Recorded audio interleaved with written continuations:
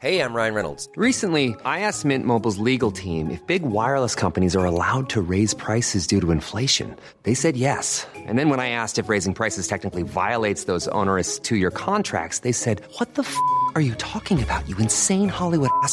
So to recap, we're cutting the price of Mint Unlimited from $30 a month to just $15 a month. Give it a try at mintmobile.com/switch. $45 up front for 3 months plus taxes and fees. Promo rate for new customers for limited time. Unlimited more than 40 gigabytes per month. Slows full terms at mintmobile.com.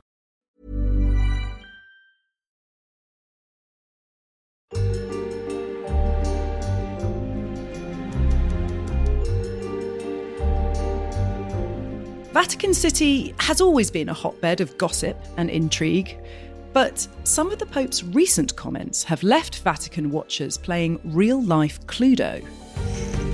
Pope Francis is making waves in the Catholic Church, and not everyone is happy about it. Knives are out. There was a sort of growing number of people in the Vatican who were thinking, yeah, he's on his way out the door and good riddance. Now, the rumour mill has gone into overdrive. A new announcement from Pope Francis is starting to add fuel to the rumors that he will soon step down from his position. Only 4 popes in the last 1,000 years have ever retired. He's been quoted as saying, patience. And what about the other pope, just over Francis's shoulder? Pope Francis leaving the Vatican by helicopter to visit the man he replaced, Pope Benedict.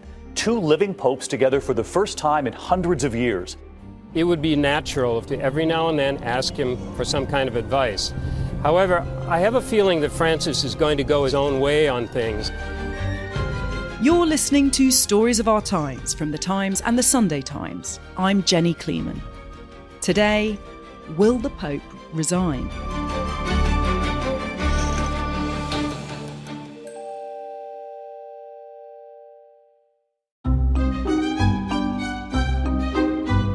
I am Tom Kington. I am the Times newspaper's correspondent in Italy.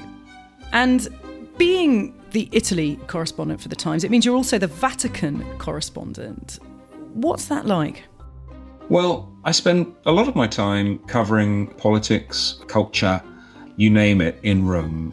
And then I will pop across the Tiber River to do a story on the Vatican,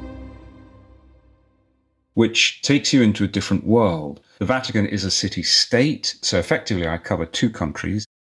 Whereas in Rome, anyone I will report on will have perhaps a press officer working with them, whether it's a policeman or a politician or whoever. You get to the Vatican, and there are government departments, there are ministers, there are hundreds of people. The Vatican has one main press officer. So all the information coming out of the Vatican comes through him, and all the questions for the Vatican go back through him. And he's a very nice person, but he doesn't always pick up the phone. So that means that you feel that there's a big world that you don't know about that's lurking behind there. And sometimes, therefore, it's good to have contacts. What's changed, however, recently is that you need to figure out who you're talking to, because this papacy has been very polarizing. Pope Francis has been a pope who has divided opinion.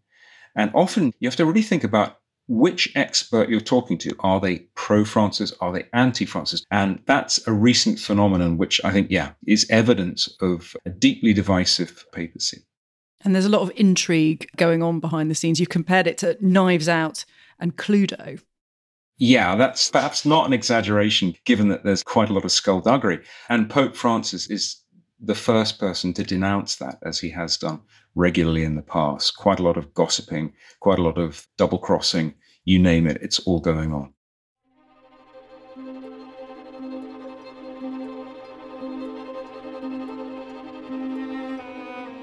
Now, of course, we're talking about Pope Francis today, but let's rewind 800 years and go back to the 13th century with Pope Celestine V.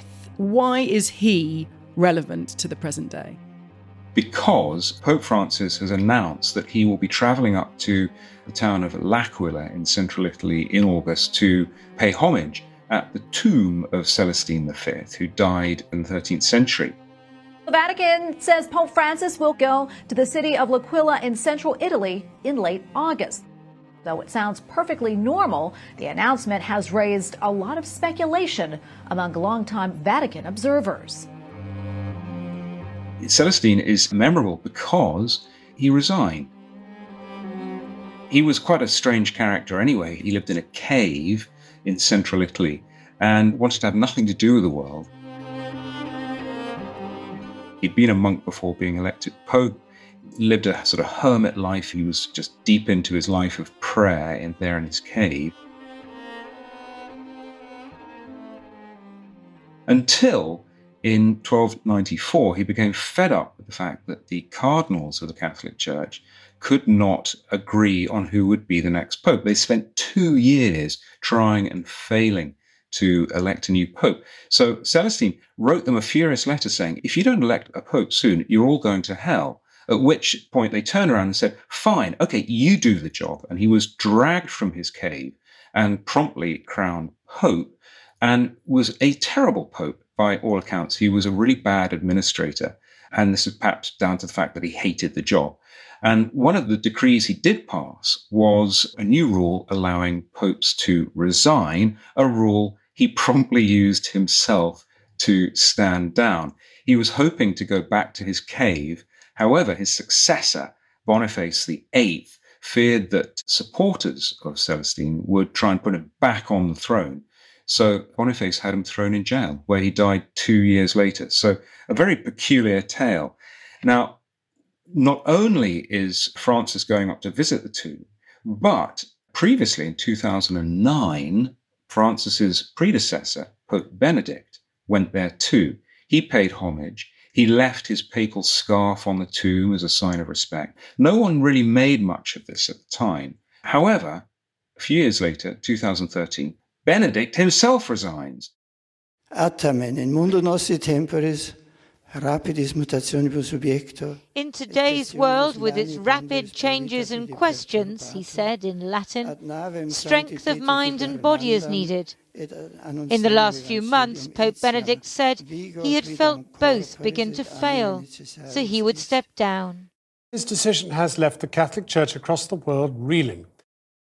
And at that point, everyone thought, okay, he had clearly been mulling this over with his visit up to Celestine's tomb. So now that Francis is going there this August, people are saying, okay, we get it. We missed it last time, but something may be going on. There have been rumours for a while that he might resign. When did they all begin? Well, it's kind of down to his health. Last year, he had colon surgery. This year, he's been struggling a bit. He's had a lot of pain from strained ligaments in his right knee that have made walking very painful. Pope Francis used a wheelchair in public today for the very first time since a new flare-up of pain coming from his knee. And has just called off trips he'd planned to Congo and South Sudan this summer. He's getting on, of course, he's 85.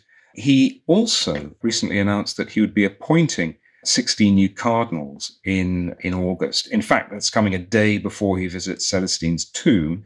And he then also will have a big meeting with cardinals after the appointment of these new cardinals. He'll bring all the College of Cardinals to Rome to discuss the future direction of the Vatican. So that has all triggered the speculation, maybe he's thinking of resigning. After all, this is a pope who described Benedict's decision to resign as opening a door to future possible resignations. People are potentially reading things into this forthcoming visit of Celestine's tomb in August. But let's unpack that. First of all, for those of us who don't know the current Pope Francis well, tell us about him. What's his background? He's from Argentina. He's 85. For the first time in 1,000 years, the Roman Catholic Church has a pope who's not from Europe. And for the first time ever, he's from the Americas. Argentine-born Cardinal Jorge Mario Bergoglio will henceforth be known as Pope Francis. He's been quite a radical pope compared, for example, to Benedict, his predecessor, who was a play-it-by-the-rules kind of guy. Pope Francis has been a sort of free-willing pope. He took the papal name Francis. His real name is Joseph Bergoglio. He took the papal name Francis to, I think, pay homage to St. Francis's love of nature and also his wish to be amongst the poor, not to be aloof. Bergoglio, before he became a priest, he was a chemist, he was a janitor, he was a nightclub bouncer. Pope Francis drives forward focus, which is kind of not what you expect, right? I think he could say over and over again, we all should have a simpler lifestyle. But when you see him in that little Ford, it says it. He had a girlfriend, so rather an unusual character, particularly to become Pope. He then became Archbishop of Buenos Aires in the late 90s, and he's a big football fan. Since his election in 2013, he's really won people over with what's seen as a sort of common touch. When he comes out to St. Peter's to make a speech on Sunday, he signs off by saying, "E buon pranzo." Have a good lunch, which is sort of folksy touch, which you wouldn't expect from popes. In the early days of his papacy, when he used to get letters from people, he would ring them up. So you'd have people answering the phone and a voice would say, "Hi, this is Pope Francis," which is amazing. And this was a complete contrast to his rather sort of stuffy predecessor, Pope Benedict. If you go to St. Peter's these days, you'll see some showers which he's set up for the homeless people in Rome. He rounds them up occasionally, gives them guided tours of the Sistine Chapel. He invites them over for his birthday. So, yeah, quite a radical pope. He's seen as a radical and as a liberal within the papacy, but he's still quite traditional as it goes. Yes, insofar as on the sort of the hot button issues, such as whether people of the same sex could be married in the church. The Catholic Church is restating once again the same-sex unions are not licit, they are a sin, and they're not even comparable to the marriage between a man and a woman, which is the only union that the Catholic Church recognizes. That's a firm no on that. He's anti-abortion. He's against surrogate pregnancies. Making another dent in his progressive image, the Pope went off script in his weekly address to the faithful gathered on St. Peter's Square to deliver his strongest criticism yet of abortion. Is it right to use a hitman to solve a problem? You can't do that. It's not right to end a human life, however small. You know, he is the Pope after all. He's been Pope for 9 years. What would you say are the most significant things that he's done? I think it's a cliche, but I think it does sum up his papacy to some extent. This idea of him being a mercy before doctrine Pope. He's a guy who, before he reads the rules, he decides how he can best look after people. That has got the backup of conservatives, but he's clearly someone who thinks, I need to go out, visit with people, find out how I can make their lives better, and then I'll go back and read the catechism and find out what Catholic rules have to say about this. Pope Francis said last year it's time for mercy for divorced and remarried Catholics with regard to receiving communion. It's not yet a change in church doctrine, but it is a topic which is hotly debated at the moment at the Vatican. One example of that is how he opened up to Catholics who get married in the church, then get divorced outside the church. And because the church does not recognize civil divorce, if they want to remarry, they have to remarry in a registry office. But at that point, the church, which hasn't recognized their divorce, considers them to be living in sin and will refuse them communion if they show up in church. So clearly, that's quite a lot of Catholics these days who are divorced, remarried, and suddenly they really can't go to church on a Sunday. Pope Francis has backed these people and said, I want them to be given communion. That is something, again, which has really riled conservatives. Then there's his opening to gay Catholics, starting with his now very famous line, the Pope saying, quote, if someone is gay and he searches for the Lord and has goodwill, who am I to judge? There's been a sort of steady outreach from Pope Francis towards homosexuals.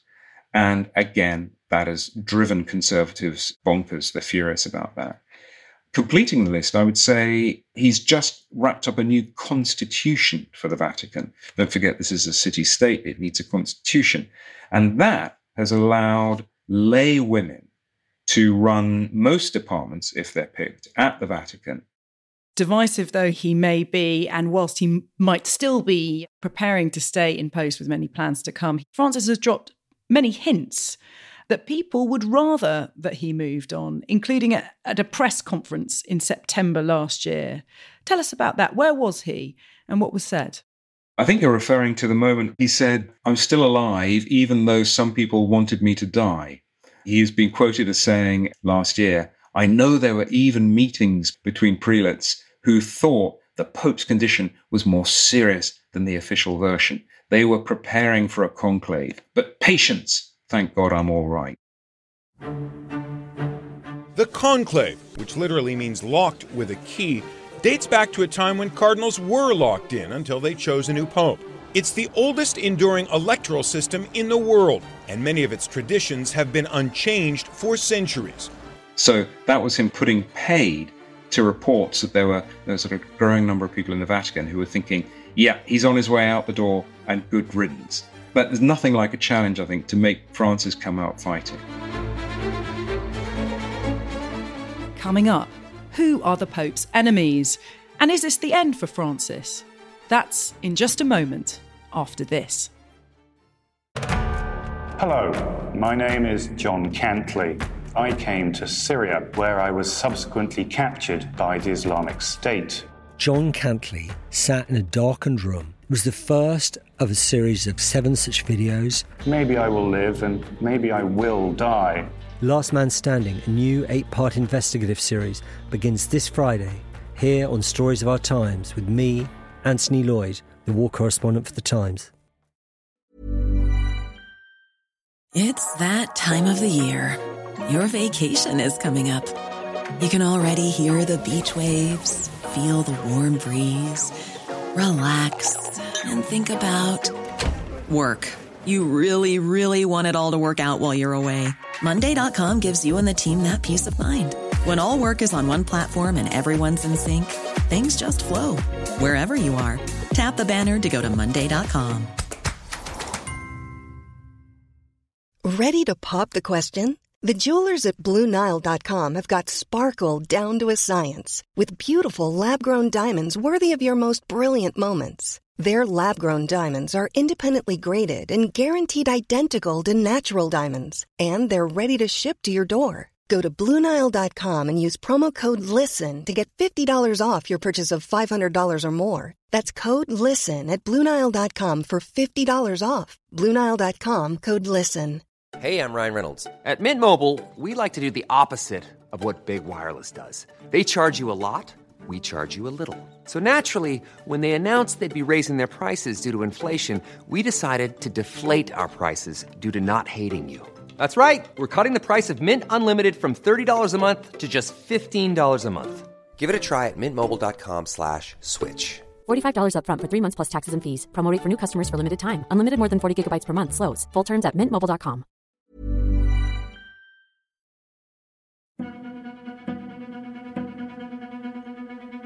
Now, we've heard how Francis can be a divisive figure, and we've also heard about how it can be knives out at the Vatican. Everyone could be a suspect there. Tell us about who Pope Francis's enemies are and what their issue is with him. Well, it's opposition which has grown around his outreach to homosexuals and also his consideration for remarried divorcees.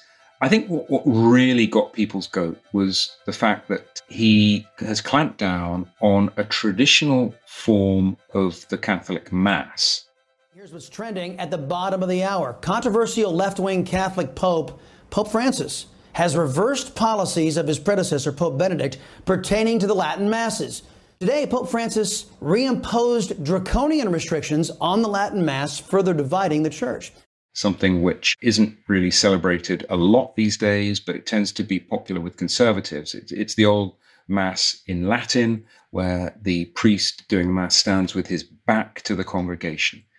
That has, I think, really angered conservatives. So that has created this kind of tribe of anti-Francis Catholics. It's a small group, but they're very vocal. And particularly in America, they have rather wealthy backers. So they have quite a loud megaphone, and they are, I think, building up now to a future conclave after Francis, and hoping that next time they can get back into office someone a bit more like Benedict. There's a great variety of people. I mean, speaking of Americans, there's an elderly Cardinal, Raymond Burke, who has become a ringleader for conservatives. Joining us now is His Eminence Cardinal Raymond Burke. Your Eminence, tomorrow you'll be marching in Rome along with other pro-life supporters. We've seen a decline here in the belief that life is sacred from conception to natural death. Is that the same in Italy? Yes, as the faith is under attack in the United States and in other places, it's also true in Italy. He was also very much an anti-vaxxer, was Raymond Burke, until he got COVID and ended up on a ventilator. There's also an Australian, Cardinal George Pell, who has clashed with Francis on doctrine. So I think what we're looking at here is a sort of polarization within the church, which very neatly, I think, mirrors the kind of polarization you've got in politics in the UK and in the US at the moment. There's no middle ground. It's black or white. And there's been a kind of hyping up of energetic opposition as well as energetic defense of the Pope. And also, he's a pope who wants a legacy of cleaning up scandals, doesn't he? And there's been quite a high-profile corruption trial. The trial begins at the Vatican today of a Roman Catholic cardinal who used to be a close ally of Pope Francis. Cardinal Angelo Becciu faces accusations including using church money to buy a multi-million-dollar property in London. There's a trial ongoing at the moment, which is much pushed by Francis, involving the Vatican's investment of quite a lot of money in luxury flats in Chelsea, in London. It centres around a murky property deal a few years ago when Cardinal Becciu was a very senior figure within Vatican hierarchy, in which the Vatican invested some 350 million euros. And you might wonder, why on earth is the Vatican doing that? As Pope Francis himself has said, we need to actually make our money work for us. The Vatican sits on a big pile of cash from donations and from income from its properties. It uses that money to promote the church's work. And over the last decades, they've been involved in quite a lot of property investment. This one went horribly wrong. It's alleged that a lot of money was lost. And what's happened now is the Pope has dragged into a Vatican court some of the officials who are involved in that, including a cardinal. Now, I don't know how well this trial is going to go. I think what's coming out at the moment is that there was a lot of incompetence and not necessarily as much sort of devious criminal behavior as you might have thought. I think Francis's reputation, to a great extent, in terms of being a crusader, a financial cleanup guy at the Vatican, is riding on this trial. And of course, the cardinal who faces charges denies the charges. You've mentioned the relationship between Pope Francis and his predecessor, Pope Benedict. Is it fair to call it a feud? I think that if Benedict has misgivings about Francis's papacy, he's kept it under wraps. Certainly, Francis goes to see him occasionally. He calls in and they pose for a selfie, and it's all grins. I think what's more important is that a number of Francis's detractors have gravitated around Benedict. They see Benedict as their champion. The fact that he's still around gives them reason to think that there's an alternative pope that they can look up to. And that has not helped the kind of sense of unity within the church. It comes down to Benedict having been a seriously doctrinal pope. It was the kind of old-fashioned Catholicism where you had to obey the rules and woe betide anyone who didn't.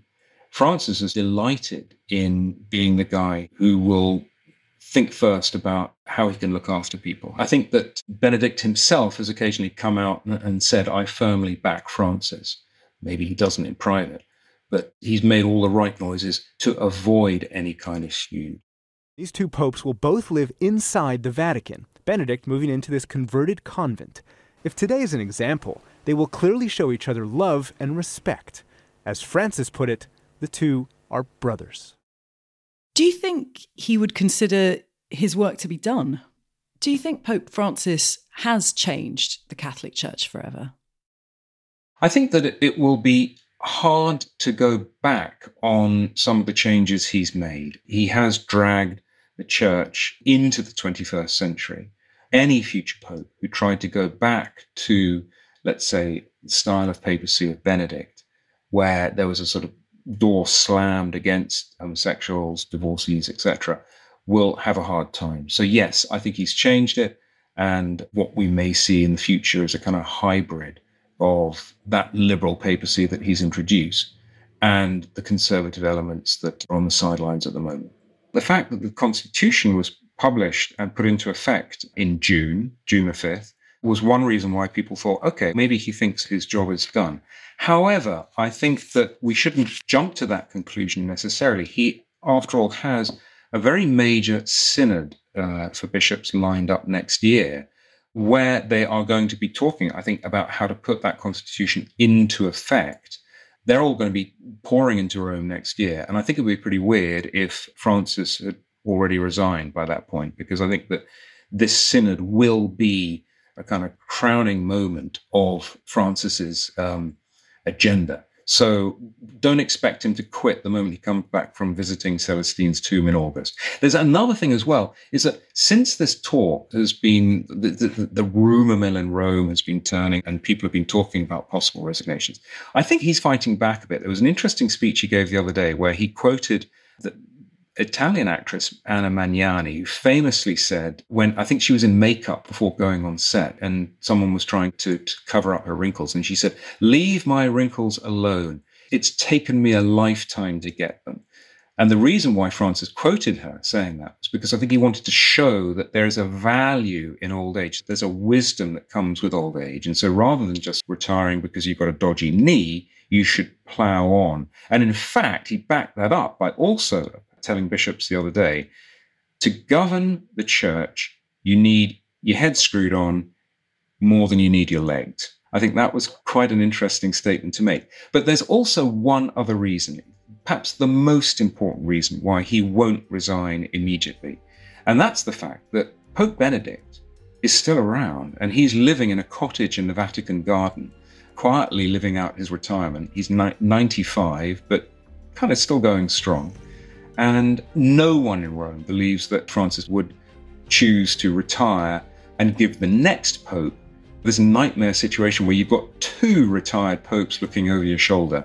You know, if the next pope ventures out into the Vatican garden for a stroll and comes across two of his predecessors hiding behind a bush, throwing advice at him, I think that would be an awful situation. So I think that if Francis does think maybe he will retire one day rather than dying in office, he will wait out Benedict and not do anything until Benedict dies.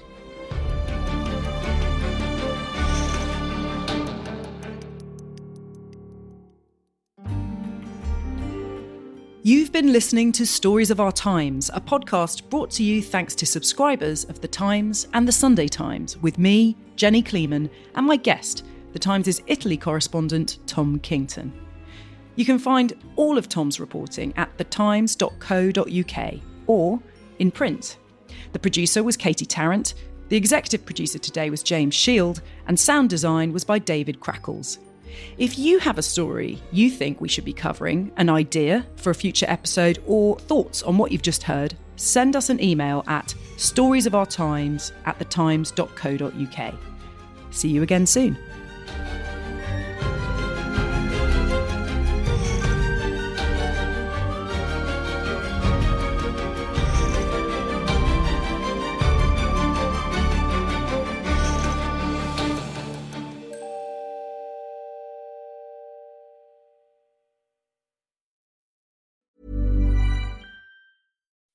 When you make decisions for your company, you look for the no-brainers. If you have a lot of mailing to do, Stamps.com is the ultimate no-brainer. Use the Stamps.com mobile app to mail everything you need to keep your business running with up to 89% off USPS and UPS. Make the same no-brainer decision as over 1 million other businesses with Stamps.com. Use code PROGRAM for a special offer. That's Stamps.com, code PROGRAM.